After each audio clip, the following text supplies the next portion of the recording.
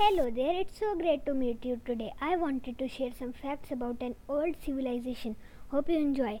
This civilization is called the Indus Valley Civilization and is one of the most impeccable and oldest known civilizations because it started near 3300 BCE and came to an end around 1800 BCE.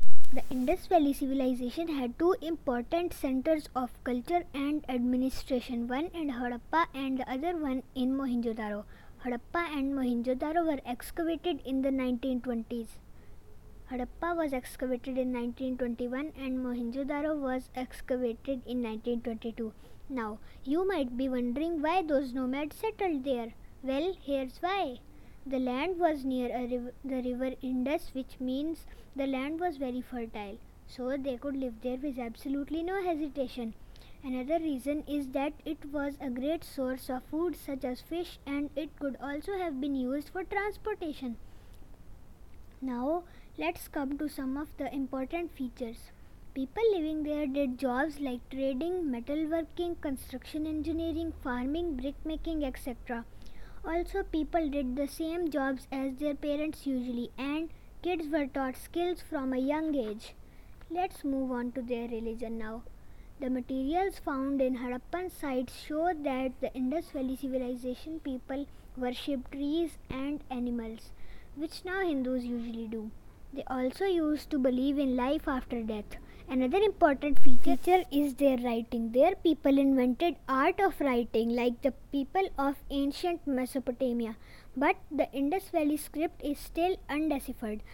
And the Indus Valley people did not write long scripts. They wrote in pictographic form, not alphabetical form. Another fact is that they wrote from right to left, just like modern Urdu. They used to write very less amount of words. Oh yes, I almost forgot about the seals. Seal was the same as stamps, but they were used to stamp clay on trading bags that were sent from one place to another. After closing a bag, they applied a layer of wet clay on the knot and pressed the seal on it. The seals represented the identity of a person, exactly like stamps. They could have been used as labels. Now for the architecture. The most important thing is the two parts of the city, the citadel and lower town. The citadel was a high platform which included large structures. The lower town included houses, shops and streets. Both these sections have one predominant point. Let's discuss the citadel's main point first. There is a large structure called the Great Bath located in Mohenjo-daro.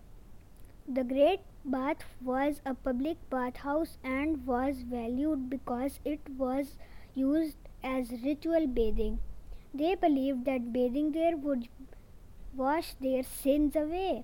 Now the predominant part of Lower Town. Its famous drainage system.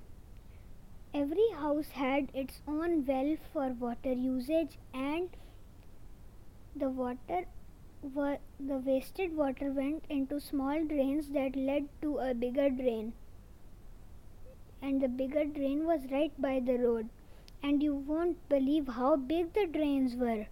They could fit a whole person inside them, which makes sense because they would need to unclog the drain, and for that they of course had to go in it. The drain kept the city dry and clean. Let's compare our world with Indus Valley Civilization now. Their civilization was pretty advanced. They made structures out of baked bricks, but we use glass, concrete, bricks and steel to make houses. They built usually 2 stories, but we have skyscrapers that are over 100 stories. They had covered drains by the road whilst we have underground pipes. That's enough comparison. Now let's talk about the disappearance of Indus Valley Civilization. There are a lot of theories for this disappearance, but the one that has the most chances of being true is the foreign invasion. The theory basically means that the Aryans invaded, and because their weapons were stronger and made out of iron, they might have defeated Indus Valley Civilization. However, it still remains a mystery. We will uncover more secrets about it